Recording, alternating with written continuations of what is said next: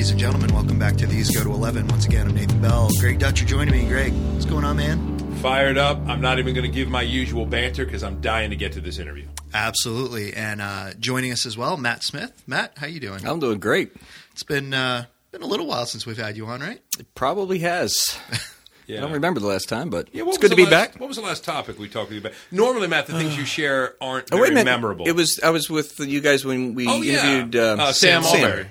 Yeah. That was good. Actually, Matt, you were good on that one. Well, hey, every now and then Broken it clock. happens once a year. Broken clock, blind squirrel. Got it. And we don't want to waste any more time. So our special guest joining us today, Paul Tripp. Paul, how are you today? I am doing well, thank you. Excellent. Paul, we just want to give you some time here to give us a brief bio about yourself, friends, family, what you do, all that fun stuff.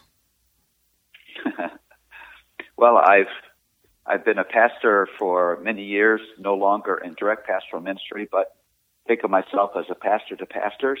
Mm-hmm. I'm president of Paul Tripp Ministries, which is just my trying to be a good steward of the platform that God has given me. My heart is in the local church. Everything we do and everything I write is meant to strengthen the life and ministry of the local church and the love of the individual believer for the Word of God and for the gospel. Excellent. Paul, this is Greg, and if I could just ask, because I know a number of our listeners read your books, have heard you speak in many venues, and have been very, very, very edified by your work. And a lot of people I know have asked us and just wanted to get a little sense on how you're doing health-wise, because I know the recent years you've definitely had your share of ups and downs, maybe some more downs. And just for those that are asking, if you could just give us a little brief glimpse into how you're feeling, how you're doing. Sure. I'm actually feeling the best I've felt in a while. Had Great. 5 surgeries over the last 18 months, which obviously has been difficult. But I am facing probably my most serious surgery November 10th. Okay. It's something I would like to avoid, but it needs to be done. And the prognosis of that surgery is such that it may mean that I won't have to go through this for the next 18 months. Wow. So, okay. That's it. No, thank you, Paul, for that. And Yeah. it goes without saying, more and more prayer, particularly those that listen. And November 10th, that's something we are going to mark and be mindful of. So thank you, Paul. So today we are talking about your book, New Mercies. Paul, could you give us a summary of that book? Well, I can maybe do that by just talking about why I wrote a devotional. There's 2 reasons. One is that I know in my own experience, it's quite easy for me to be a gospel amnesiac, to forget who I am, to forget what I've been given.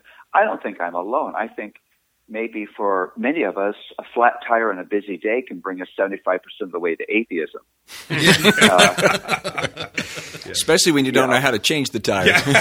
Yeah. So it's all of our struggle. And so in a real way, the devotional was written for me, that I would always have in front of me my identity in Christ. The second reason is as I've talked to many people about their marriages, their parenting, their work, their encountering of suffering, what I've begun to be burdened by is that people tend to have a fairly good understanding of salvation past, the forgiveness they've received in Christ, a fairly good understanding of salvation future, the eternity that they will spend with Christ, but they're sort of fuzzy about the present benefits of the work of Christ for the here and now.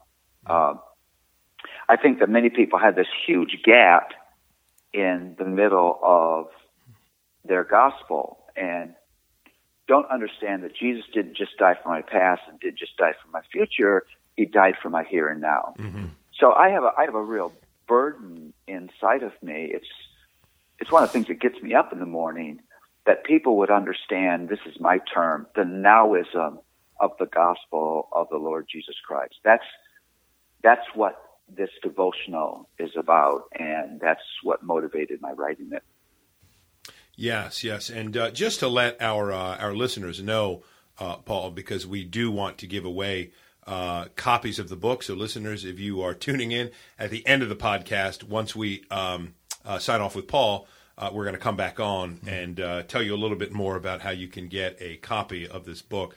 But just I wanted to read a couple of places probably throughout our talk today, so our listeners can get a sense of what you'll get in this book. This was one of my favorites. You write, God was neither surprised nor afraid. You see, there is no mystery with God. He's never caught off guard. He never wonders how he's going to deal with the unexpected thing. I love the words of Daniel 2:22. He knows what is in the darkness, and light dwells with him. God is with you in your moments of darkness because he will never leave you. But your darkness isn't dark to him. Your mysteries aren't mysterious to him. Your surprises don't surprise him. He understands all the things that confuse you.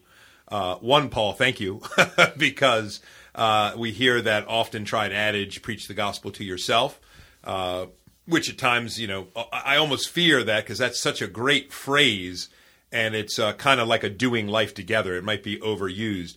But this, to me, is a great example when I read this of kind of taking the truth of God, like you said, to the here and now. And I think one of the things I like about your writing, Paul, is that you will take common phrases and just put a little twist on them, because we often hear things, oh, this is a mystery, this is a mystery, this is a mystery. But you kind of take a bird's eye view and say, yes, to a certain extent it is. It's a mystery to us. It's not a mystery to God. And I wanted to ask you a question about that. Do you feel, when you've counseled people in the past that are going through great difficulty, it seems to me, and Matt, you would probably say this, we're pastors as well, that often people want us to help them give God's reasons for why they're going through this. And outside of Romans 8:28, I can't say too much because I don't want to presume upon God's reason. When you have counseled people, number one, have you found that they want to know why they're experiencing this? And number two, do you feel a burden to explain why they are going through it? Well, maybe just a introduction to what I'm going to say. I think my experience is that people don't understand how they live theologically. I mean, it's impossible to be a human being and not be a theologian or a philosopher or an archaeologist sort of digging through your existence to make sense out of it. Mm-hmm. So people don't realize that you're never just dealing with whatever you're going through. You're always dealing with the way that you go through whatever you go through, because you always bring some kind of worldview, some kind of set of perspectives to that. Mm-hmm. And one of the things that people mistakenly think, it's actually not a biblical train of thought, is that rest of heart is the result of understanding. Mm. That's just not true. Yes. Because I will always be greeted with mystery. I'm always dealing with the unplanned, the unwanted, the unexpected. I won't always be able to put two and two together in sort of street level ways and get four in my life. And the reason is that God's secret will is called his secret will because it's secret. Yes. And the reason it's secret is God is so loving and so kind that he understands the limits of our hearts to absorb and our minds to understand his secret counsel. Mm-hmm. And so what he does this is so important. He doesn't explain to us why. He defines to us who he is. Mm-hmm. And so rest is not found in understanding. Rest is found in trusting the one who understands everything. Mm-hmm. That's his presence, his goodness, his love. Can I give you a quick example? Sure, please. It's like you have a 4-year-old child, doesn't have much of the experience of life, and you're his parent, and you have to say no to him, and he starts protesting, and so you say to him, I would love to be able to help you to understand why I've had to say no, but if I explain it to you, you wouldn't understand it. Mm. Look at Daddy. Does Daddy love you? Yes, Daddy loves you. Mm. Does Daddy want to hurt you? No, Daddy doesn't want to hurt you. Does Daddy try to bring good things into your life? Yes, Daddy tries to bring good things into my life. Is Daddy a bad, evil man? No, Daddy's not a bad, evil man. Then walk down the hallway and say to yourself, I don't know why Daddy has said no to me, but my Daddy is a good Daddy. Wow. That's good. That's excellent, Paul. Thank you. With that, I've got a bunch of quotes, and I promise I'm not gonna bombard you with quotes, but there's just a few to get us into this. This one I think is related to what you just shared. You write in New Morning Mercies. Here's the bottom line, right here, right now. God isn't so much working to deliver you. He isn't so much working to deliver to you your personal definition of happiness. He's not committed to give you a predictable schedule, happy relationships, or comfortable surroundings. He hasn't promised you a successful career, a nice place to live, and a community of people who appreciate you. What he has promised you is himself, and what he brings to you is the zeal of his transforming grace. No, he's not first working on your happiness. He's committed to your holiness. Again, our listeners who are also readers, many of them, just want to give you a taste of what Paul has written in his wonderful book, New Morning Mercies. Paul, is there there's the easy targets, the health, wealth, gospel guys, that are, kind of the Cadillacs and the cash and the great health. Do you think, and I may have heard you talk about this in a conference years back, and I don't know if I'm using your term, is there a softer version of a prosperity gospel that you see at work, even in what we would call pretty solid biblical evangelical churches? Well, I think this is one of the brilliant and beautiful things that suffering does. It's beautiful, but it's painful. It's spiritual surgery. Suffering does a brilliant job of exposing the inadequacy of places where we put our hope. Mm-hmm. If you put your hope, if what gives you peace and rest is your physical health and you're now sick, you have no hope and rest. Mm. If you put your hope in your affluence and you've lost your job and the stock market has tanked, you have no rest and hope. If you put your hope in an identity in the acceptance of other people and you've just faced massive rejection, you have no hope. Mm-hmm. You see, it's not that God doesn't care about my happiness. The Bible is a treatise on joy. Mm-hmm. It's that the God understands the only place where my joy will be sturdy and unshakable is when it's in Him. Mm-hmm. So God willingly will compromise the places where I have put my hope in order that I would put my hope in Him. Mm-hmm.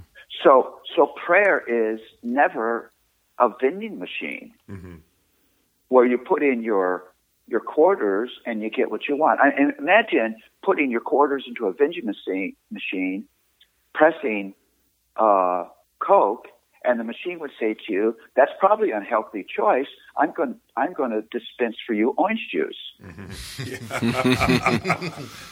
Well, you'd be kicking the machine. Mm-hmm. I think that's why many people say, God doesn't answer my prayers.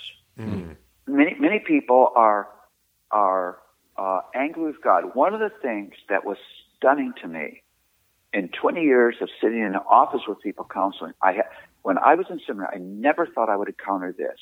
The degree to which so many of the people I counseled, beneath their struggle, was anger with God. Yes. Because they had that sort of vending machine view of their relationship with God. That God being good will deliver to me my definition of happiness. And the place in Scripture where this is really confronted is in the passage that these people most often quote. It's Romans 8, where it says all things work together for good. If you just pull that out, it sounds like it means God always wraps my life with a beautiful bow. What the good is, if you look what the passage says next, is the good of our redemption. That who he calls, he'll justify, and who he justifies, he sanctifies, and who he sanctifies, he'll glorify. That the good is that God will complete the one thing that I desperately need that I can't do for myself. Yes. My salvation. Yeah. That's the good. Excellent. It's not that every circumstance will turn out in the way that I dreamed it has. That's good. Paul, this is Nathan. As you were talking about, people sitting in your office and coming to you and talking about prayer, something just kind of popped in my mind. Do you think that some of the reasons why there are so many people who are coming in believing that their prayers aren't being answered may come first and foremost from the fact that they don't necessarily know how to pray? Do you think that's a possibility? Good question. Oh, it's absolutely the possibility. I mean, it's absolutely true, and that's again, I'm just blown away by the mind-bending brilliance of the Word of God. Just the ability of Scripture to anticipate our struggles and to speak into them. And one of the places is Christ's model of prayer in Matthew 6. Our Father art in heaven, hallowed be thy name. So that tells you right away that the whole ball game is God's glory. The whole ball game is not my glory, not the glory of my success or the glory of my possessions or the glory of a big sizzling steak. It's God's glory. That's what life is about. And then what does it say next? Your kingdom come, your will be done on earth as it is in heaven. I mean, that is a prayer of surrender of all of my little kingdom agendas, kingdom of self for my life, to the greater agenda of the kingdom of God. I literally believe that what Christ is teaching us to do is wake up in the morning and say, your kingdom come, your will be done right here, right now in my marriage. Your kingdom come, your will be done right here, right now in my finances. Your kingdom come, your will be done right here, right now in my work. Your kingdom come, your will be done right here, right now in my neighborhood, in my parenting, or whatever else in my life. And so that's what prayer is about. Prayer is always a surrender of all of my thoughts, all of my desires, all of my thoughts of my needs to the greater glory and the greater agenda of God, knowing that he is compassionate, that he's understanding, that he never turns a deaf ear to the cries of his people, that he is respondent to my true needs, but he's not a machine. Excellent.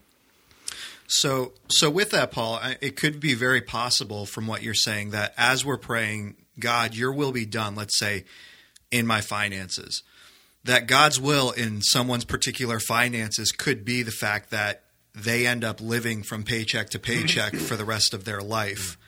and no more and no less. Is that absolutely, absolutely? I mean, and God would know that the worst kind of difficulty for me, the difficulty that would be for me, expose my susceptibility to the temptations of the enemy would be affluence. Mm-hmm. Yeah. And so God, because He loves me, I'm going to say it this way because I think it gets attention. Because God loves me, He doesn't want me to suffer affluence. Mm-hmm. Yeah. Yes. Boy, that is not something, Paul, I would see on too many church signs. I'm just saying. Yes, right. It would be interesting to see that God loves me so much He doesn't want me to suffer affluence. But what a provocative thought. Yeah. Anyway, I had to chime in on that one. Wow. Well, or unbridled physical health, or to be the most popular person in the room, or yes. Why does God hold those things from us? Mm-hmm. Because it's best for us. Yes. You know, I love it. Well, I actually hate it, but you know what I mean. I love it when people say, all I want is God's best. Mm-hmm. And I'm thinking, you're getting it. Yes. I mean, do you actually think, I mean, if God is withholding His best from you and He's giving you maybe the second or third best, what kind of God is that? Why would you ever, for a moment, trust Him? Wow. I mean, what I'm experiencing is His best for me. Now, is that always easy for me? No. This past 18 months have been very, very difficult. Yes. I mean, I've suffered. I've suffered weakness and pain that I never thought would be in my life. Mm-hmm. But it's not because God has forgotten me. It's not that He's pushed me down to the fifth best that He has for people in ways that I may never be able to put together. This is God's best for me. Mm-hmm. And He means for this to produce a harvest of good.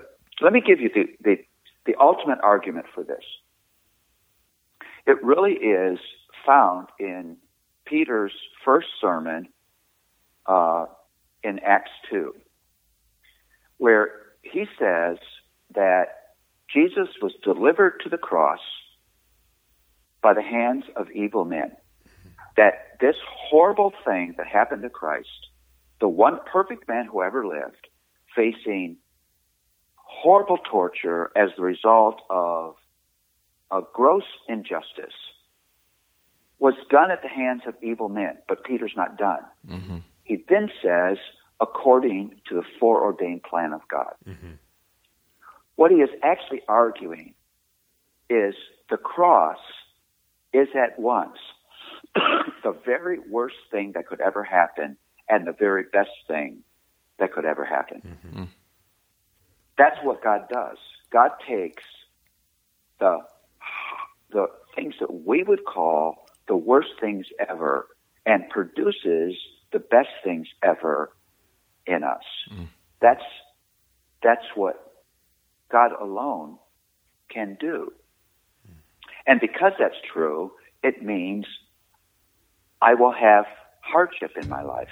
I will have hardship in my life not because God has abandoned me, but because God loves me. Mm. Amen. I love, Paul, how in your book, and I've heard you, in conferences and things like that, talk about mercy, rebuking mercy, uncomfortable mercies. Mm-hmm. I don't think uncomfortable mercies, I don't think that's a category for many Christians that we have. Yes. When you obviously God's given you a wonderful platform through books and conferences.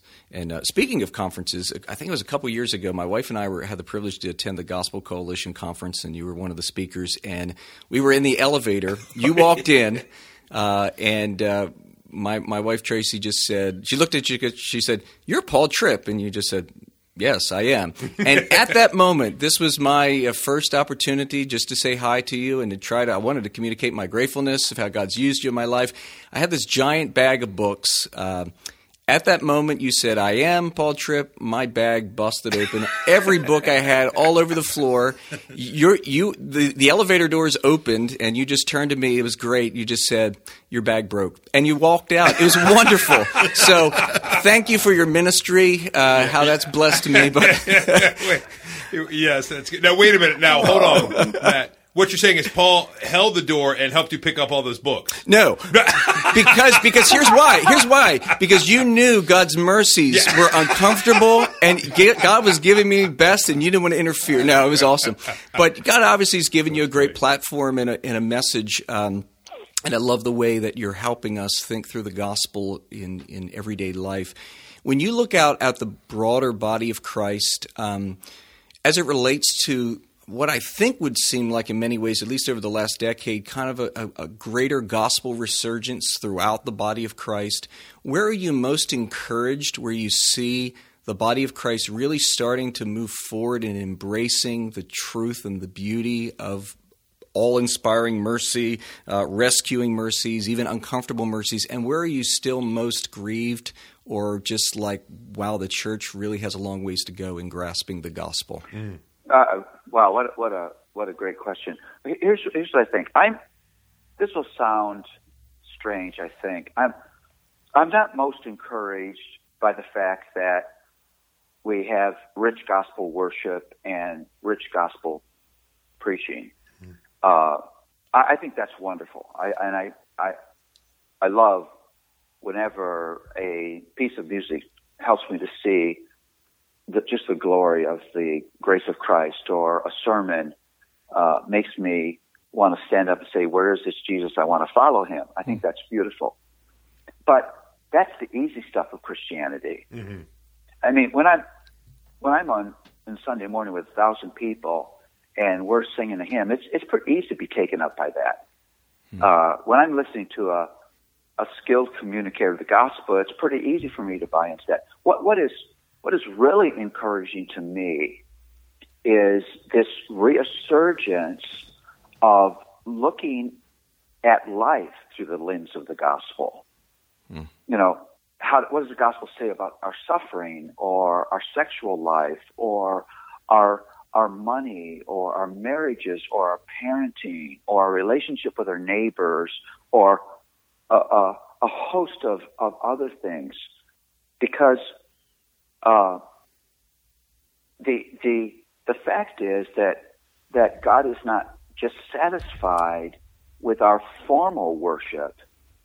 What he wants is the moment by moment worship of our hearts, and that God is not just a forgiving God, he is a transforming God, and he wants to transform the way that we think about ourselves and we live our lives. And that's just can I say this? That's the dirty work of the gospel. Yeah. Where it just gets down into the grime where we live, and begins to clean it up by the power of the grace of Jesus. So I'm really encouraged by that. The practical approach of that, and I think that's transforming preaching. I hear more and more preachers where it's not just an exegesis and a couple applications, but what the preacher is doing is, with his first few words, he's dropping that passage in the middle of your life. Mm-hmm. And then he keeps it there the whole time. And so you're hearing exegesis in the context of where you live every day. I mean, I think that's a beautiful thing. Now, where I'm concerned, I am still concerned that vast majorities of people do not understand worship. They don't understand that worship is first my identity before it's ever my activity. What that means is I don't just worship on Sunday, I worship my way through every moment of every day. You it means that there's something always in possession of my heart, something always ruling my heart. And what rules my heart will then set the direction for my words, my actions, my choices and decisions. And because people don't understand worship, they don't understand idolatry. The vast majority of the idols that get us aren't religious. Mm-hmm. That's true. They're everyday things. And the biggest struggle with idolatry is not that I want evil things. The biggest struggle, most deceptive struggle, seductive struggle of idolatry is that my heart is ruled by the desire for good things. Because here's the principle. A desire for even a good thing becomes a bad thing when it becomes a ruling thing. Mm-hmm. Yes. Pleasure is a God-given thing. He's put us in a beautifully pleasurable world, and he's given us all kinds of pleasure gates.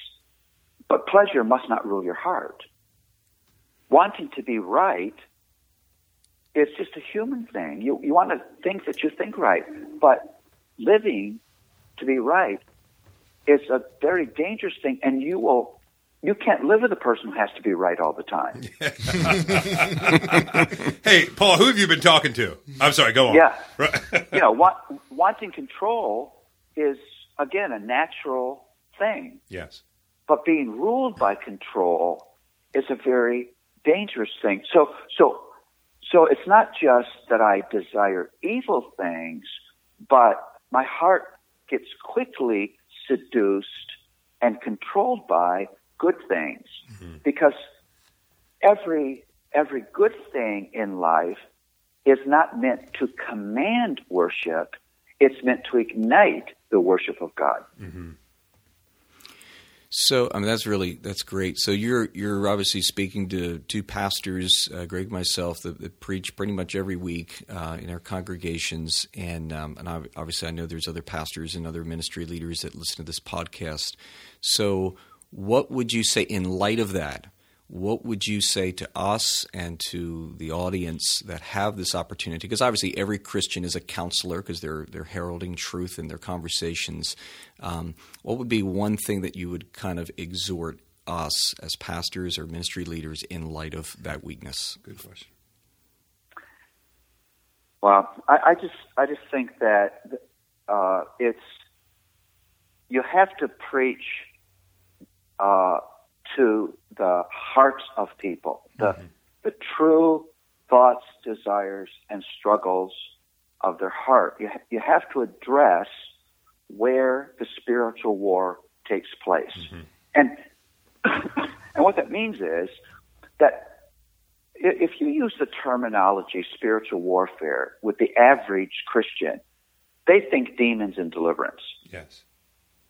And what they don't understand is that life is war. Mm-hmm. There's a war taking place in every situation, in every location of my life. And that war is for control of my heart.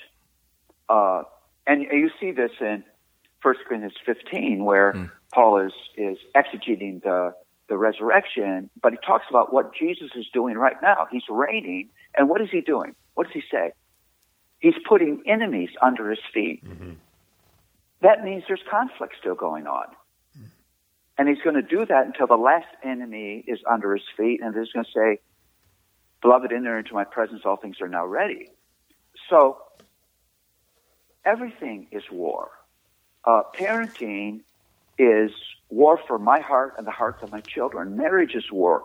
My relationship to the created world is war. And so I want people to be alerted to the war that's being fought for their hearts and be aware of their absolute inability to fight that war on their own. Because I can run from a situation, I can run from a location, I can run from a circumstance, but I can't run from my own heart. Mm. And that means they need a Savior, and not just one who justifies them, but one who fights that battle on their behalf. And they need to rest and run to this sufficient warrior Savior who died for their victory. Excellent. Excellent. Paul, this is Greg, and this is going to be my last question, and I think I'm going to kick it to Nathan, who's going to wrap it up some. If I could take a slight deviation, but I want to relate it to something I really, really love about your ministry, Paul, is it almost sounds like a cliche, but it's so steeped in grace and have very much benefited from your emphasis on the grace of God, not just in saving us, but in keeping us, bringing us all the way home. This is one of those things that I'm going to be very careful how I ask it, because I don't blame you or your brother Ted for this. Let me give you an experience that I've had, I see happening in different places. Parents sometimes have kids that are difficult to raise. I bet you were aware of that. So what will happen is churches like ours and many will do Bible studies on books, wonderful books like I bet you've heard of, like Shepherding a Child's Heart, Age of Opportunity. And every so often, I've had a few parents confide this in me. They say, Greg, what do I do when we're in church? One of my kids is restless, is not looking very obedient. And somebody comes up to me afterwards with a sweet smile and says, I just wanted to ask you, have you read Shepherding a Child's Heart? And again, I think but I in no way blame the author. But, and I'm not, obviously you and your brother are different people, but you both have written wonderful works that I think help parents think biblically, not about formulas, but about the heart. Could you just address that? What is it we should be aiming for in a culture of grace? Because I know you've written on that, particularly for Christian schools as well, and done some leadership tracks on that. What do you have any word to those parents that say, man, I'm having such a hard time with my kid, and I wish my kid behaved like the Joneses kid or the Smiths kid or the Thompson kid? Can you address that parent, those churches, on matters of grace, culture, child rearing? I know I'm giving you a wide platform, sure. But I'd love to hear your thought on that. This is not meant to be a commercial, but I have a brand new book out called Parenting. Yes. Matt is reading it, aren't you, set you Matt? up. It's perfectly, yeah. It's 14 gospel principles that can radically change your family. And the reason I wrote that book, I had no intention to write a parenting book. But as I listened to parents, what I heard was well-intentioned, well-meaning parents saying to me, if I just have a neat set of rules that manage and control the behavior of my children, shouldn't they be okay? And so what those parents are actually doing is asking the law to do what the law was never meant to do. Wow. Well said. The law does a great job of exposing sin. The law is a wonderful guide for life, but the law has no ability whatsoever to change you. Yes. If the law could change you, Jesus would have never had to come. The whole move of the biblical narrative says that. In fact, I've said to parents, there is a book in the Bible that is there for the sole purpose of telling you that your strategy will never work. It's Romans. Yes. The whole argument of Romans is the law can't do that. That's why the grace of Christ is necessary. Now think about this. There's two things that will happen if I'm asking the law to do what it wasn't intended to do. First, no wonder I'm going to be overwhelmed. No wonder I'm going to be frustrated. No wonder I'm going to be discouraged. Because what I'm trying to do is I'm trying to shovel smoke with a rake. That's great. Oh, that's getting in Sunday. Yes. It just won't ever work. Second thing is if I assign myself the ability to change my children by law, I will end up doing things and saying things that I should do. Mm-hmm. I crank up the volume because I think volume helps. I use stronger words because I think words help. Mm-hmm. Bigger threats, bigger punishments. Now, do children need authority? Of course they do. And this is what makes me a bit nuts, if I could confess this. When I say to parents, what you need to do is parent with grace, they hear be permissive. Oh, that's so true. Yes. Yep. And grace is not permissive. Mm-hmm. Think about this. If grace never calls wrong right, because if wrong were right, there'd be no need for grace. Yeah, well, yes. The fundamental acknowledgement of grace that led Jesus to the cross is that wrong is wrong. Mm-hmm.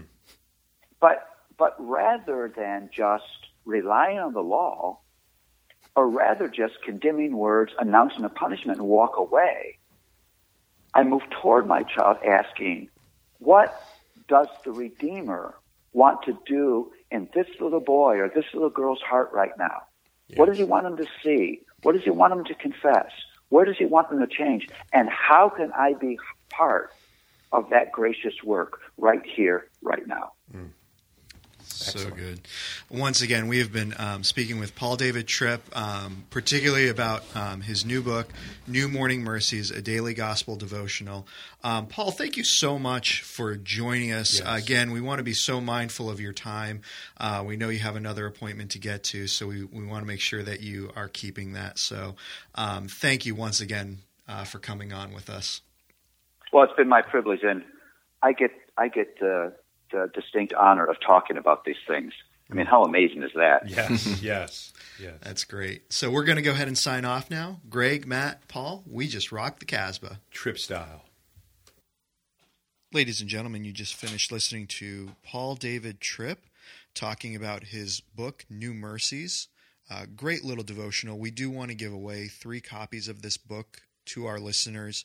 The way you're going to be able to get a hold of this is by just going ahead and reposting or retweeting our podcast on your Twitter account. So go ahead and retweet. We're going to give 3 away. So again, if we have 3 people who retweet, all 3 of you get the book. If we have more than that, then we'll go ahead and we'll do our lottery. Also, we wanted to make the announcement for the winners of the Richard Belcher contest that we have. You're going to receive a copy of his book, Prophet, Priest, and King. We had 2 people who did the iTunes reviews. Nevlik was one of them, says, I love the podcast. And Warrior Poet 06 says it's one of the best. So guys, thank you so much. Once again, Nevlik, Nevilk, and Warrior Poet 06. Make sure you email us at thesego to11, the number 15 @gmail.com. These go to 11, all spelled out, then the numbers 15 @gmail.com, and we'll make sure you guys go ahead and receive a free copy of Richard Belcher's book, Prophet, Priest, and King. Thank you guys so much for listening. Hope you enjoyed, and we'll catch you next time. These go to 11.